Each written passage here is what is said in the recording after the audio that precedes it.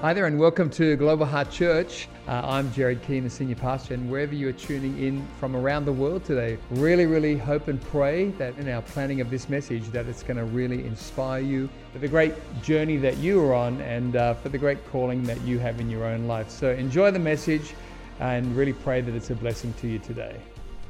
I want to talk to you this evening on the topic of feeling lost. And really, when we're in that place of feeling lost, how do we re-find home? How do we recenter ourselves in feeling like I'm home? And I was thinking about this concept of feeling lost, and I think anyone who's lived any kind of life, any length of life, you've experienced the sense of feeling lost at some point, And maybe that can be lost. You can feel lost due to a marriage breakdown, or perhaps to an unexpected sickness.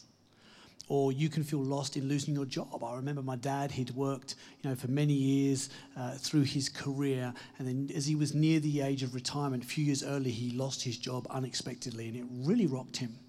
And he kind of was thinking he couldn't navigate and locate himself in that season because he'd kind of put so much identity in what he did. You can be lost in wondering, hey, what am I called to do with my life? What am I called to do? What career should I be pursuing? You can feel lost for sure in a cycle of addiction or in a behavior that you just can't seem to break. I think we can also be lost even in the monotony of everyday life.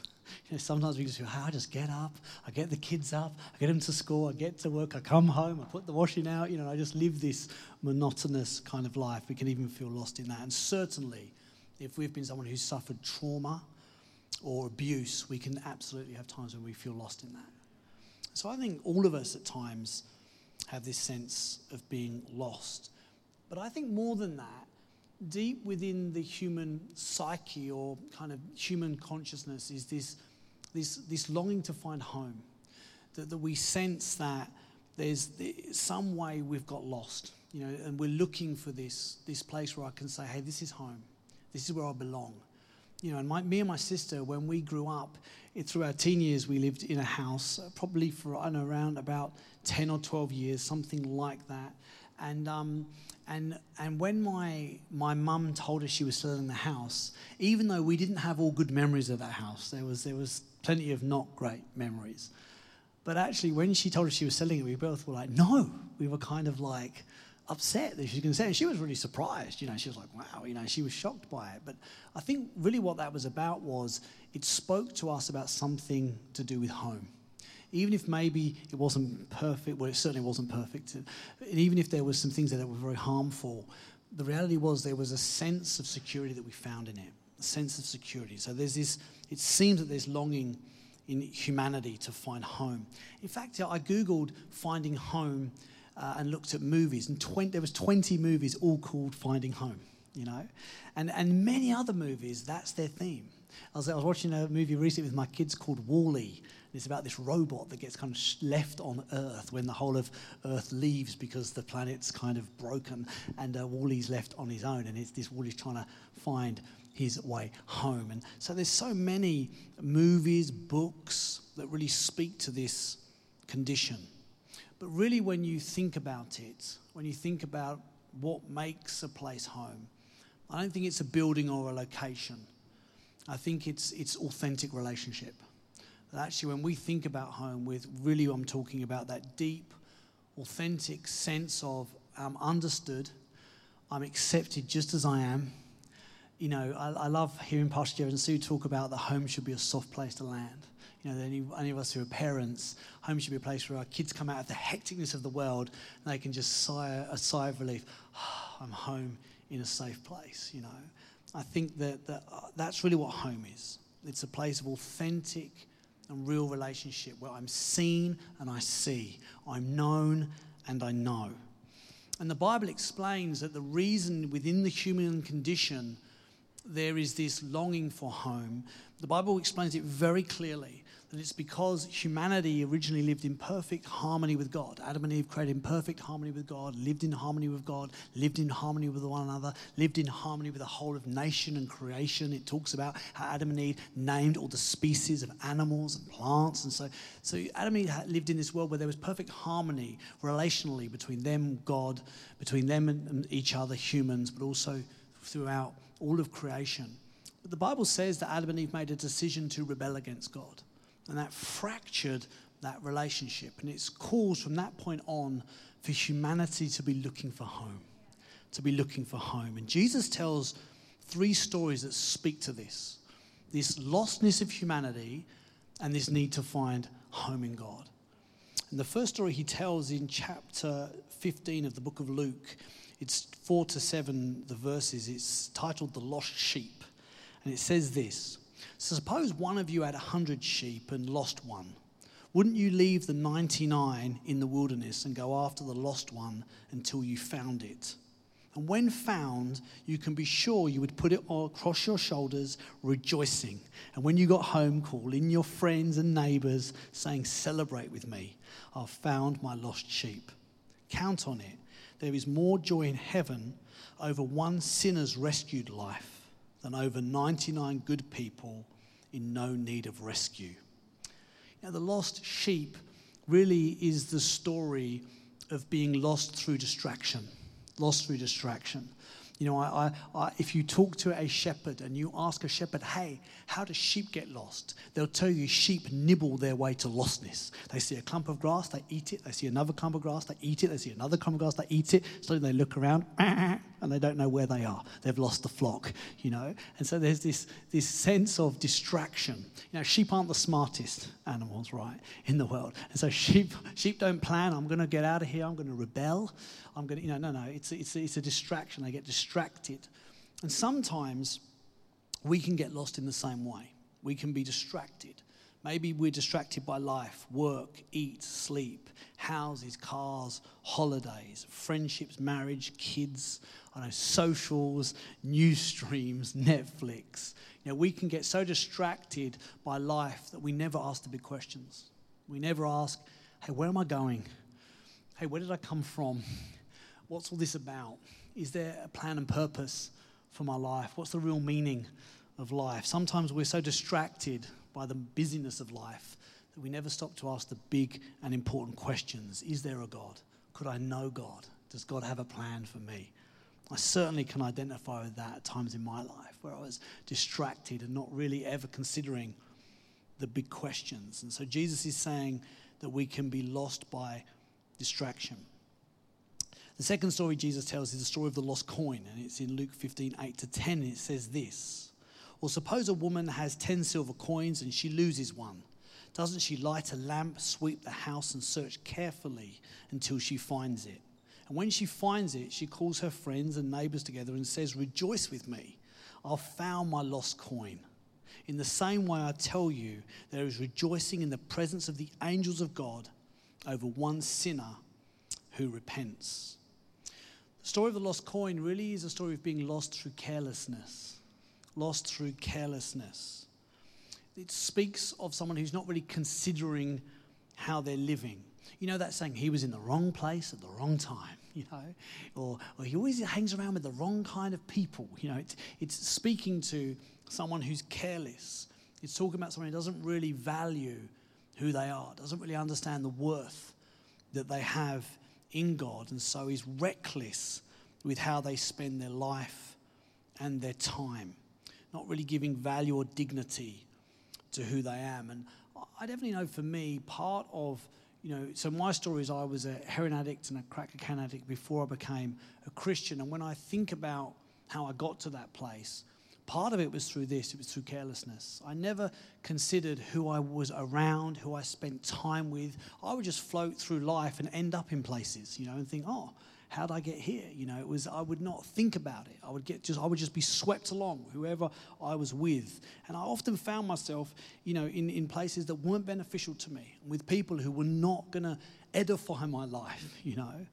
And yeah, when I look back, I think a lot of that was carelessness. You know, I didn't have a value for myself. I didn't take care of myself. and it calls me to get very lost. So I think we can definitely get lost through carelessness. I remember in my church in the UK, there was a guy and he was a doctor. And always training to be a doctor. He'd done medical school and he was in a placement at the local hospital and he was doing his last few years before he was going to be a GP. But this guy was reckless, really reckless. And we spoke to him many times and said, hey, you're past the edge. You're not on the edge, you're over the edge, you know.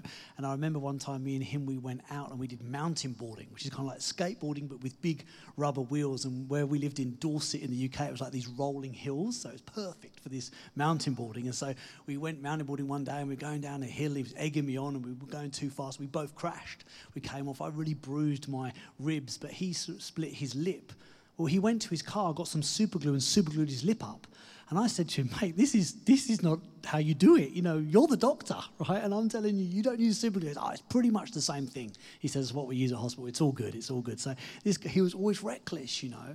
And I'm into the point where we would say to him, hey, look, I'm really concerned for you. I'm really concerned for you. And then he sometime later went on a holiday to New Zealand and he jumped off some cliffs into some water and he didn't come up. He didn't come up and he lost his life, you know. And when he lost his life, I remember I was at his funeral. I was thinking, this is such a shame. This guy had such a bright future. And, you know, he was going to be a doctor and all these good things. But you know what? I wasn't surprised when I was at his funeral. I wasn't surprised because he lived recklessly. Even though he was a smart person, he didn't value himself. He didn't actually look after himself well. And so he was careless with his life. We can be lost through carelessness. Finally, Jesus tells a story. The third story he tells is the story of the lost son. It's a story that really resonates with me because I became a Christian after hearing this story, or certainly I began the journey to becoming a Christian after hearing this story. I was in a mental hospital in the UK and a chaplain came in and he read this story out the Bible, the story of the lost son. I'm not going to read the whole passage of scripture because it's long, but I'm going to paraphrase it for you. And so the story of the lost son goes like this. A son goes to his father and says, hey, Dad, I want my inheritance now. Now, the reality is when he's saying that to his dad, really what he's saying is, I don't want you, I just want what you can give. So give me my inheritance and I'll go live my life, please. In a sense, he's almost saying, I wish you dead, you know. And so the dad says to him, okay. And he sells some of his property and he gives his son his share. And it says the son leaves and he goes off and he spends all of his money in wild living. Now, you can put in between the brackets wild living. You can define what that means. But basically, he goes off and he squanders all of his money. And it says that he gets to a place where really he's at the end of himself. And it says that he's feeding pigs and he longs to eat what the pigs are eating. And he thinks to himself, I'm in such a bad place here. My father's servants are in a much better place than I am right now. I may as well go home to my father and say to my father, hey, make me a servant. I don't want to go back and ask him to reinstate me as a son because of what I've done, but I'm going to ask him if I can be a servant. So he makes his way home. And the Bible says that as he's on his way home, the father is already looking out for the son. There's this sense that the father's longing for the return of the son. And the son, it says in the story, prepares a speech for his dad, which goes something like, hey, I'm sorry for what I've done. Would you please forgive me? Hey, don't make me a son, just make me a servant. I'd be better to be a servant in your house than the way I'm living. So he prepares his speech, and the Bible says that as the son's a long way off, the father sees him, the father comes running to the son. Now, in the context and the time, you've got to understand it was undignified for the father to run, inappropriate for the father to run, but such was the father's love for the son that he was willing to shame himself to basically be united with his son. He runs to the son, it says he throws his arms around him. The son goes to tell the story, goes to make the apology before he even has an opportunity to. The father says, hey, put a ring on his finger, put sandals on his feet. And the father begins to restore to him everything that he's wasted and all that he's lost. And the father then says, hey, let's celebrate and throw a big party.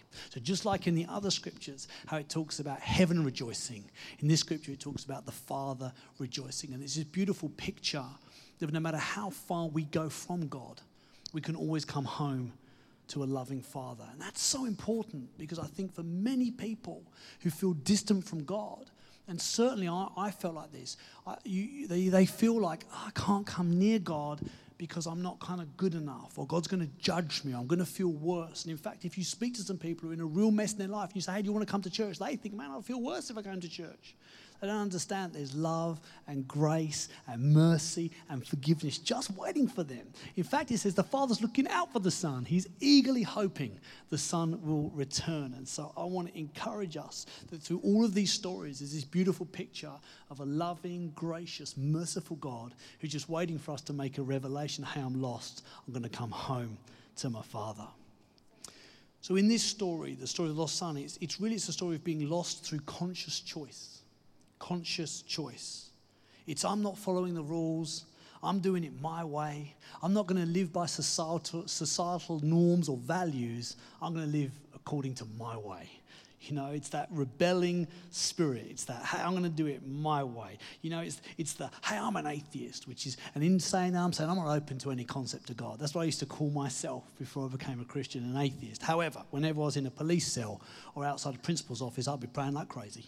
You know, it's not, I think when it comes down, push comes to shove, there's not too many atheists. They say in the trenches of war, there's no atheists anymore. You know, it's interesting, hey.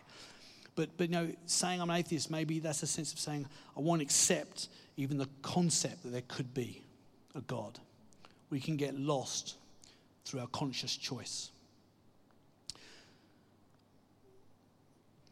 It's so interesting that I was reading this explanation that talks about when you're navigating your way, you know, how a navigator would use a compass. You know, a compass, if you're an explorer or something, you know, you'll use a compass to navigate your way.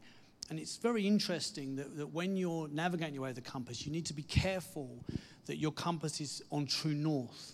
Because what can happen is you can be on true north with a compass, or you can be on what's called magnetic north. Magnetic north is if you're near one of the polar caps, or if you're near a mountain range or something else that has a magnetic pull. What it does is it puts off the needle of your compass only by about a half a degree, but it puts it off. So what that means is you think you're heading towards north, but you're not. You're heading towards magnetic north. But it's only about half a degree. So you think at first it would make hardly any difference. But over a long period of time, it makes a massive difference. A massive difference. Friend, that's exactly what it's like. If we're following God and we're pointing at true north, we know we're going to be with God. We know we're on God's purpose and plan. But if we're on magnetic north, we're just half a degree off. It doesn't look that different. But the destination will be completely different. The end result will be completely and utterly different. Although right here and now, they don't seem that different. God wants us to be able to navigate well in life. God wants to walk with us and guide us and help us. You and I weren't created to do this life on our own. We're meant to do it in relationship with God, guided by God, led by God, God really being the compass for our life. And so God's calling all of us home. He's calling all of us home. He's saying, hey, come into relationship with me. Hey, let me walk with you. Let me lead you in your day-to-day life. I'm talking about the God of relationship here. I'm talking about a distant God or a religious God. I'm talking about a personal God, a God who you can have a relationship with. You can sense he's guiding you and speaking to you in your day-to-day life. The Bible talks about a loving father. Maybe that picture is helpful. But that's the kind of thing I'm talking about. That's the relationship I'm talking about when I talk about home. And this concept of true north or magnetic north, there's many different faiths, there's many different philosophies that will promise you, hey, if you do it this way, you're going to find life. You know, here's 7 steps to an incredible life. Or practice this philosophy and you'll find life. Or this religion is the way to life. There's many, many claims across our planet from all different places that are saying, hey, I'm going to show you the way to life. I love what Jesus says. Jesus says this, I am the way, I am the truth, and I am the life. I love it. He puts in between the way and life the truth, you know. And he doesn't say, I'm going to show you the way. I'm going to show you the truth. I'm going to show you life. He says, no, I am the way. I am the truth. And I am the life. So I want to encourage you. We need to put all of our faith, all of our trust in the person of Jesus. Then we're trying to navigate true north, truth, ultimate truth. Then we need to put our faith and our trust in the person who says, I am truth. I am truth. I love it. How outrageous. Imagine if you met someone and said, I am the truth. You know, people don't speak like that. No, they don't, unless they're God. You know, unless they're God, you know. And so I want to encourage you. There's something in between the life and the truth. It's called the life and the way, and it's called the truth. No one else in history has made such a claim. You know what's so beautiful about this concept of coming home to God is that Jesus left his home in heaven with his Father to come to earth to bring us home. I love this. I love this. Here's what it doesn't say. It doesn't say, hey, if you're good enough, you can make your way home to God. You know, so many faiths and religions are about doing things to get to God. But this says, no, God's coming to you.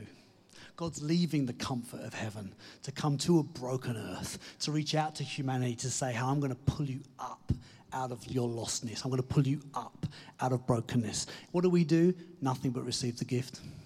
Nothing but receive the gift. The grace of God's going to carry us, you know, I think about it. I put my faith, my trust in Jesus when I prayed the prayer about 23 years ago, broken down, heroin addict at the end of the road, prayed a very simple prayer, asked God to come into my life. And God began to do for me what I couldn't do for myself. You know, good job God didn't ask me of anything. I had nothing to give.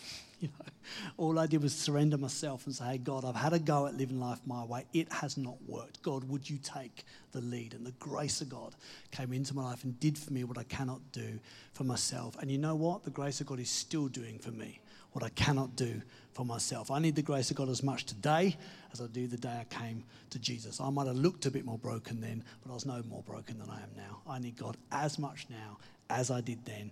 And the reality is all that's happened to me in my life is a result of the grace and the mercy and the love of God drawing me and leading me. Hey, and so I want to encourage you. God loves you. He's for you. Make a decision today. If you haven't ever prayed a prayer, asking God to come into your life, why don't you make today the day that you pray that prayer? You know, I love it that we're never too far from God. In Luke 15, verse 4, it says this: suppose one of you had 100 sheep and lost one.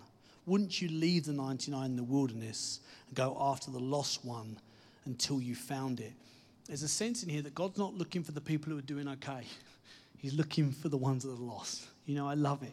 So, you know, he's not looking for Christians. He's looking for people who don't yet know him. You know, now, of course, he cares for Christians, right? I hope so. But the reality is God's focus is upon, hey, who's struggling? Hey, who's lost? You know, he'll leave the 99 in order to pursue the one. He's looking for us. He's inviting us to come home. Are you going to let him find you? Is my question. Are you going to let him find you? You know, God came looking for me, and I was in a position where I was ready to say, hey, God, I'm ready to be found. You know, God loves us. He's for us. He's pursuing us, but we need to make a decision to say, hey, God, I'm willing to be found by you. You know, I'm willing to follow you. I'm willing now to try it your way. Now, God is looking to have a relationship with us. He's looking for us to have a relationship with him. And, you know, God's personal. God's personal. He says he looks for the one.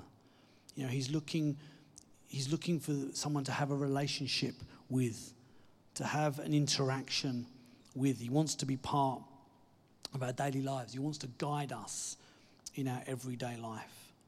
And just finally, I love how God wants to lift you up. God wants to lift you up. He talks in this story of the lost sheep, how when he finds it, he puts the sheep on his shoulders and he carries the sheep home. You know, God wants to lift you up when you're in your most vulnerable and when you're in your most broken and when you're in a place where you can't carry yourself by your own strength. The grace of God wants to carry you upon his shoulders. You know, when you don't have the strength to do it, God's going to carry you. You know, when you're at the end of yourself, God's right there to carry you. I love that. There's this kind of cheesy kind of picture, you see it sometimes in people's houses, it's like the footsteps, and there's footsteps on the beach, and then they kind of, there's two pairs of footsteps, you're walking with God, then there's only one set of footsteps, and there's two again, and the caption goes something like, where were you, God, in my time of need? There's only one set of footsteps, and they said, no, that's because I was carrying you at that season and that section. It's cheesy, but it's so good. It's so good. It's so true. There's going to be times where you're walking side by side with God, some other times where you just need God to carry you. I love that. This is the kind of God I'm talking about. You don't have to have it all together. You don't have to have all the answers. The grace and the mercy of God is going to lift you up. It's going to carry you, going to help you if you'll let him. If you'll let him. If you make a decision, hey, God, I surrender to you.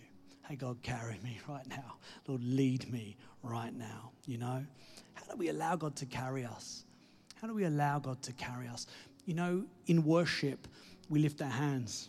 We lift our hands. Lifting your hands like that also means surrender. It's the international sign of surrender, is to lift up both your hands. And I don't think it's any coincidence that when we worship, we're lifting both hands. We're saying, hey, God, I surrender to you. Hey, God, would you carry me? Would you lift me up? It's this posture. It's also like a child. If your child wants to be picked up, they put their hands out to you. Two arms lift up, and that's the signal. They want me to pick them up. When we lift our hands, I believe we're saying to God, hey, God, would you carry me, Dad? Would you carry me? That's the position that we should be taking, is a position of, hey, God, would you carry me? Hey, God, would you receive me? God, I open up my life to you. I open up my life to you. The worst part of being lost, or the most dangerous part of being lost, is when you don't know you're lost. You don't know you're lost. There's this condition called night blindness. And what happens is that pilots can suffer this condition when the weather changes suddenly and they can't see the land, and they can't see any landmarks, or they can't see the ocean below them, or they can't see the ground below them. So they're not sure which is the sky and which is the ground. It all merges into one. And they call this condition night blindness. And what can happen is that a person could be so disorientated that you think you're pulling up, but actually you're pushing down. And so you're hurtling to the ground, but you sense that you're pulling up. And in such a time, what a pilot has to do, an experienced pilot will know, I can't trust my feelings. I cannot trust right now what I'm seeing. What I have to do is I have to trust my instruments. And the instruments will tell the pilot the altitude. There'll be a compass that will be telling them the direction. And they'll need to navigate on the instruments instead of their own feelings. And it's so true in life that we need to make a decision. Hey, God, Jesus, would you guide me? Would you be my compass? When my feelings are screaming one thing, God, your word's telling me another thing. God, when I'm feeling I'm just not unsure here, I'm lost, God, you're going to guide me home. Your instruments are going to guide me and bring me to a place of peace and contentment and joy. I want to encourage you. God loves you and he's for you. Thank you so much for joining us online today. Really great to have you with us, and special thanks to those also who give online. Your generosity is making the way for others to hear the message of Jesus both here in Australia and around the world. If you enjoyed today's message, I'd love to encourage you to share this message with a friend, a workmate, a family member, and let's believe together that it will powerfully impact their life for good in Jesus' name.